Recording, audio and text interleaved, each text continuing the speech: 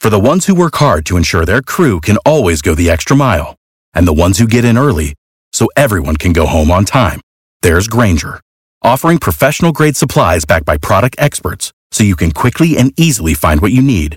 Plus, you can count on access to a committed team ready to go the extra mile for you.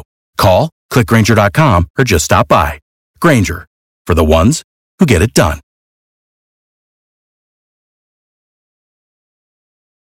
Every team, every topic, everywhere. This is Believe. Believe in the Arizona Cardinals. We are back again. I am one of your hosts. I am Javon J. Love Adams, alongside the one and only Ed Easy Smith. He is a former professional baseball player, also NFL veteran, played in the NFL Europe, played in the XFL as well. Every time you see him, he'll hit you with that X or something like that, or maybe he'll punch you in the face. Nah, he's a gentleman. How you doing, man? Man, good. Good to be back in the saddle, bro. Yes, sir. So we do this every week. We are based out of Phoenix, Arizona, so we are a Cardinals show. So we talk about we kind of break it down. We talk about the previous week, maybe a couple topical things that involving the team itself, and then we kind of look ahead to the current week's matchup. So the Cardinals, and well, first of all, what we're going to talk about this week is looking back on the Cardinals game against the 49ers on Thursday night, which was Halloween, so that was interesting. And then couple different things that kind of crossed our mind. One is Patrick Peterson and his play from Thursday night, and we'll get into that in a little bit. Also, we want to talk about, now this is in, there's a famous meme about this. We're going to talk about King and Drake. So we're going to talk about King and Drake, and I guess David Johnson as well, so that has to be said. And then, of course, Chase Edmonds. Those three kind of have to be mentioned in the same breath. Then we'll look ahead to the game this week against the Buccaneers. And then, of course, we'll make our picks and go from there. But first, Ed, I was one. Now, I think, was it you? I thought that there was going to be that they would lose by 10 or more. Then the score was 28-25. The 49ers were victorious. The Cardinals are now 3-5-1. I think you thought it was going to be a much bigger disparity in terms of points in favor of the 49ers. I mean, there are no moral victories, but they did play well. They held it together. They had chances to win this game. Your thoughts on looking back on that? Because there's a couple things that I want to maybe bring up and get your thoughts on. I think the head coach Kingsbury has taken some blows, whereas maybe he shouldn't in terms of towards the end of the first half. And I'll get into that in a second. But your thoughts on the game overall? Man, you talk about a mixed bag. It's almost like, we just had Halloween, right? And the kids go out and they come back. My little dude, he comes back, and the first thing I want to do is look in that bag that he took out. And then normally, you dig in there and you got everything from the Whoppers to the Jolly Ranchers to the, the Reese's and all that kind of stuff. It was really, this game for me was, the Cardinals come out of the box, drive the ball right down the field. Yes, sir. 7 points on the board, and I was like, wow, that was impressive, Then they go in the shell for the rest of the first half. Mm-hmm. And it was almost like they forgot how to run offense. The offensive numbers at the end of it were just ridiculously low, passing, everything. And the 49ers kind of did what I expected them to do. I think at the end of the first half, the score was 21-7. Right. So we go in at half, and then the Cardinals come out after, and it was like somebody, they went in there and somebody talked to them about something, because they came out and made some adjustments and kind of, had the 49ers defense on their heels the whole way through the second half, or at least most of the second half. And then toward the end of the game, they reverted back to the first half dismal, approach, And then you'll probably want to speak on it too. One of the killers was that halftime timeout right at the beginning. Yes. Kingsbury calls it, play is stuffed. You give them a second chance, they score going in, and I said that's where you get the 21-7. Let's talk about that real quick before you continue on. So you don't know what's going to happen, and when you're a coach on that sideline, you don't know if you're going into it and you're trying to call that timeout. And I think the reasoning he gave is a valid one, or I want to see if you believe it's a valid one. They typically, if you're going to run that play, there's a couple seconds left in the half. It's a fourth down play. What are they going to be able to do? They're going to run their best play. So you call the timeout so that you can see what they're going to do, because you figure that they're going to run that same play again, or they're going to run some form of it, maybe moving forward. But calls a timeout. They end up stuffing them. Then I think it was Hassan Reddick that made the play, but then he didn't make the play when they went for it again, because obviously the timeout was called. Do you disparage? Do you fault Kingsbury for calling that timeout? Here's the thing: hindsight is 20/20 vision. They must have either. I'll say this much: two scenarios. One, they either saw something they didn't like and figured, okay, let's call timeout because we can now adjust. Right. Or, as our good buddy Earl always said, he went into panic mode. Right. And panic mode. And here's the thing: we'll never know. Only Kingsbury knows why he called the timeout internally. Like I said, if he saw something they didn't like or something they planned for, that's good. We'll never know. They called the timeout. If they would have made the stop, he'd have been like a genius, because he must have saw something. Yeah. And they made an adjustment, and we can go that route. So for me, without knowing and without, I guess, being able to dissect it down to the Miller frame on the film. Yeah. We'll just never know. I hate what it looks like, though, because it does look to me it looks more like panic, because they weren't prepared for something and couldn't make an adjustment fast enough, and then, hey, we got to call a timeout. And just like I said, the bad luck is you stopped them on that play. Okay. Then the next play they come back and they score. And here's the thing: with just a couple seconds left, you were that close. Just a couple seconds. You were a couple seconds from getting out of that clean.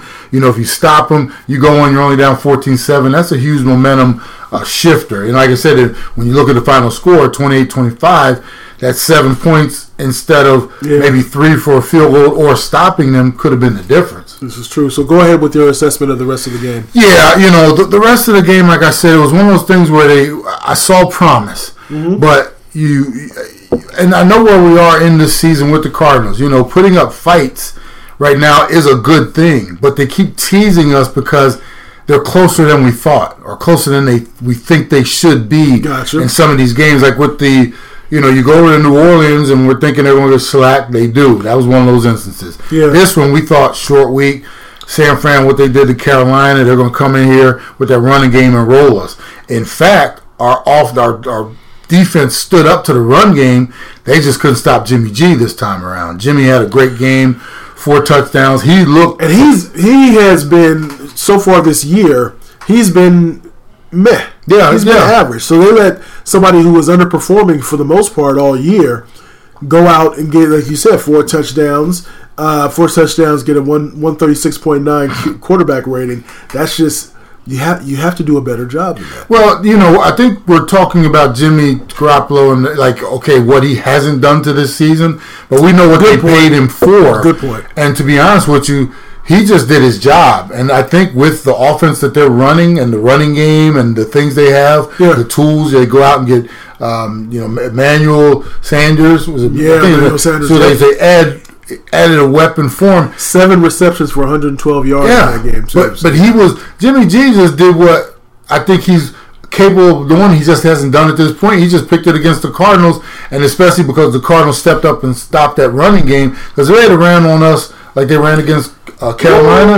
It'd have been he probably would end up with some old mediocre numbers again. Yeah. But when he was finally called into it, it was like kind of crunch time. They did it with bulk of their scoring in the first half, and I think they only scored 7 in the second half. But by then, like I said, they had done their damage, and they were, to a certain degree, just trying to skate and get out of here, which they ended up doing. The fact that the Cardinals made it really, really interesting, it's a good and a bad for us, because here's the thing, and you talk about this all the time. They're giving it to us in spurts where that curl, and then that middle part of the game, boy, that curl was clicking. Yeah. And they had the juice on there, no drip. It looked like a Ice Cube, Ice Cube in Boys in the Hood. It looked good.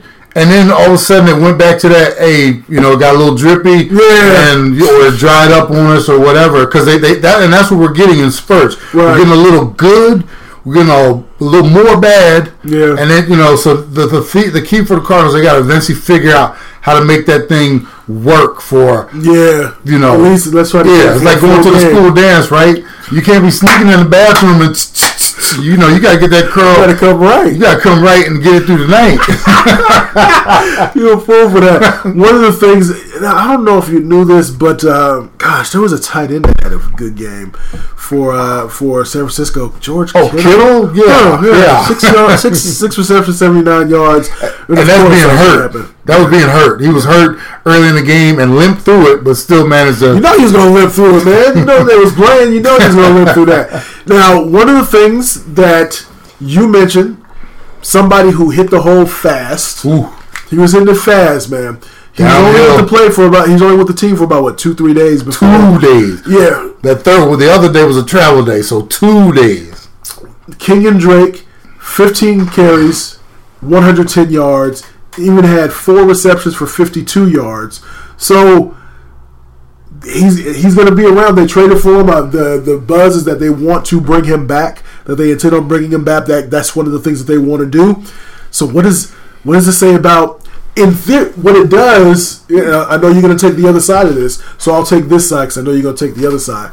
You have Edmonds, you have Drake, you have Johnson. Wow, what 3 great weapons that you can if thinking this. Let's think next season that you're able to say, wow, or even the rest of this season, we can use all of these players. We can have two of these backs in the backfield. One can then go out to wide receiver. We know that Drake is a good receiving running back, as is Edmonds, as is Johnson. So all these toys that somebody like Kingsbury will have at his disposal, maybe then because of the speed of a Drake, maybe he can take the top off of a defense like some of the wide receivers that we have can't do, or if they can take the top off, they just can't catch it and bring it home.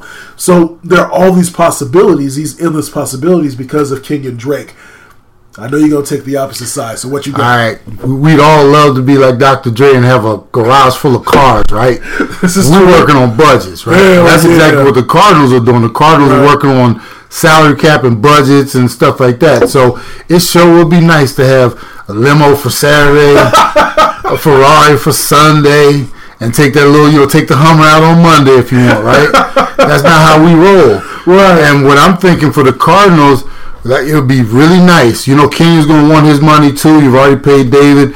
Evans, he's not really there yet. But you got all these other pieces and things you got to take care of too within the house, not just in the garage with these fancy cars. So for me, it's a situation where, and I got to be honest, I'm going to beat the chest a little bit because I've been saying since day one, since training camp, I didn't like David's fit for this particular offense. Then you watch somebody who has not even, and to the credit of the 49ers, they had no film on Kenyon in this offense. Right. It was all, they didn't know what they were preparing for on a short week. You come out here, Kenyon gashes them, so it might have been one of those mirages in the desert, but it also could be a sign that, hey, this dude looked really good in that, and if we do X, Y, Z, this could be our dude for the future.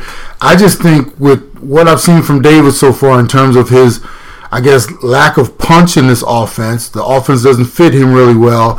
And also his injuries and different things.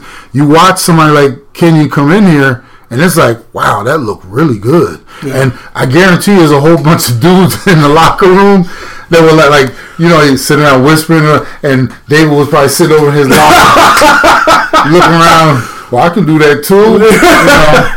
So it's going to be really interesting as we move forward. Here's the kicker. Yeah. What it looks like moving forward. If Kenyon comes out here, and every game's not going to be that. This is true. But if he comes out here and it just looks better and feels a little better, this could be the first writing on the wall. It might be in pencil. But eventually, like I said, we get further into this, and if David doesn't come back, or he eventually comes back and he's just not quite there, they might say, "Hey, David, just why don't you just sit down for a little bit? We're gonna run this one." And no, but I'm ready to go. I'm ready to go. No. We want to make sure you're 100% healthy. I'm good. Nah, man. Hey, hey, we got this, man. Yeah. And that might be we don't want you to get hurt anymore, so we can. Yeah, we can put you on that trade market. Okay, so. Speaking of trade market, Patrick Peterson. We know over the last couple seasons that he, for various reasons, it was rumored. First, he requested a trade, and then in terms of a bad relationship with the organization. He was on suspension for 6 games because of a masking agent in a urine test. So he came back. That first week, I thought he did a good job in terms of that. Maybe they were deploying him in a way or doing different things with the defense that now it was going to turn that corner. Second game back, it seemed like there was something that made you kind of start to raise your eyebrows a little bit. This game against the 49ers, there was a pass, I want to say it was against I think it was Emmanuel Sanders. And when Emmanuel Sanders turned around, that ball was right there in his breadbasket. Yeah. I think it was in the first half, and it was Patrick Peterson was turned around. It's just and that's not something that you see from Patrick Peterson. You saw another in terms of another play. I think that he gave up a touchdown. Just the receptions, something just didn't seem right with him. For me, it looked, watching at home, that it was maybe an effort thing. Am I right? Am I wrong? What did you see on that? What were your thoughts in terms of his performance last week and since he's come back from suspension? Well, one of the things, when we covered it, obviously we talked about the Saints the week before, and I had something in my notes and I never even used it. And then, it's almost like it came back to me after watching him this week. Last week against the Saints, I know we like to jump too far back. Yeah. I saw something, they said how he's had very little success against physical receivers, and Michael Thomas is one of those dudes. And Michael Thomas had a pretty good game last week. Yeah. This week, it was funny because I'm watching Peterson out there. There was a couple times where I was like, he looked like just another dude out there.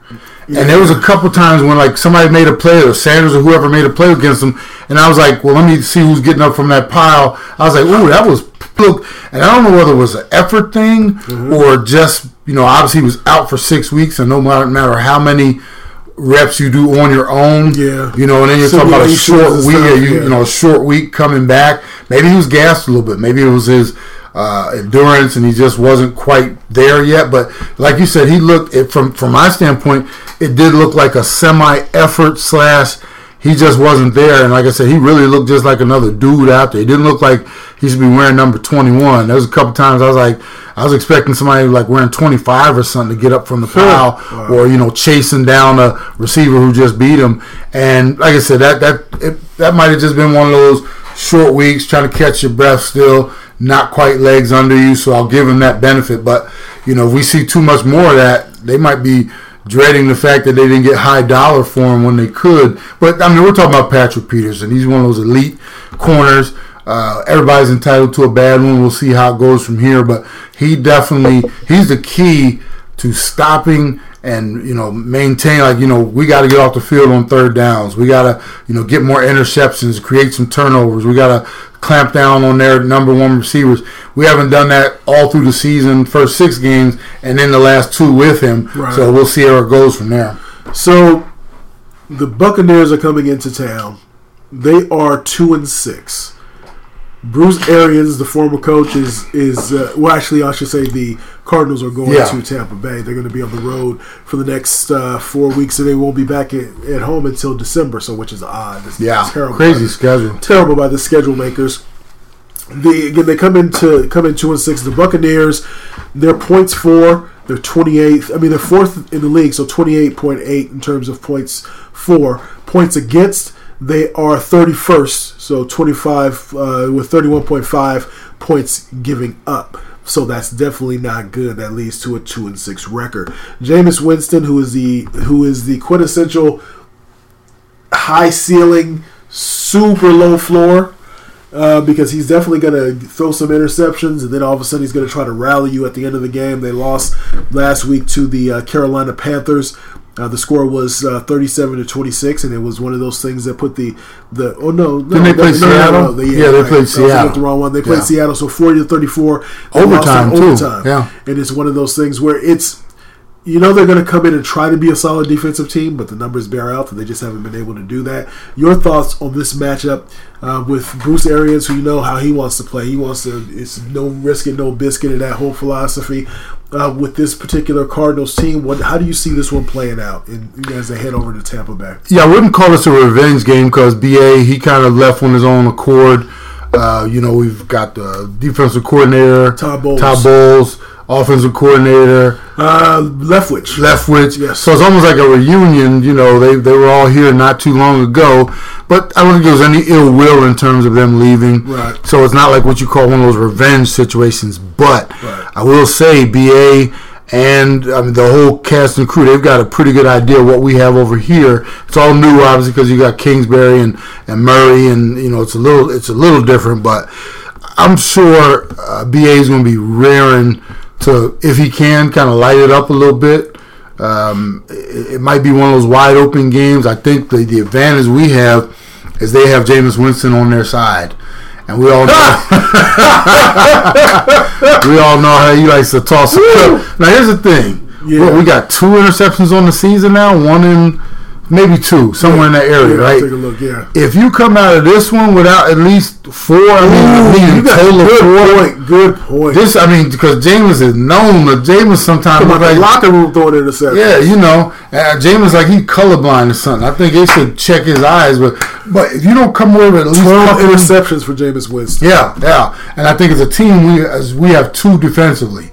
So in that area, whatever it is. Yeah. So this is one of those ones, if we don't come away with at least a couple here and put up a showing, and this is one of those, once again, man, this is, one of those games where we talked about Giants, Bengals, even Falcons coming in here. It's like, well, if you don't win these, when are you going to potentially win if you look down your schedule? You still got another win. Because I think we go right back out to San Fran and play the Niners. We do. You got 2 with the Rams still. You got 1 with Seattle. And so it's one of those things, man, where this one you compete. I think you match up well with Tampa Bay. So, I will give our picks in a little bit here. This one of those ones, though, if you go over and lay an egg, and after playing at least halfway decent against San Fran, you're really going to start to lose some people in terms of, what we're trying to accomplish here. Yeah. So I'm not saying win, but at least go over and play well, because we all know on the road it's tough to win. And then you see what Tampa did against Seattle. I mean, that shows that when they're right, when they're doing what they're supposed to do, they're not a bad team. Right. But we can still go over there and get them, in my opinion, if we play the right game. Now, here's something. Do you think that Bowles, because I think it's been mentioned locally for sure on the radio out here, do you think Bowles is going to come for Kyler Murray? Because teams haven't really done that as of yet, applying that bringing the house towards Kyler Murray. So they haven't done that yet, maybe because they don't want to be the first one to get to be taken advantage of in that way from a long touchdown run.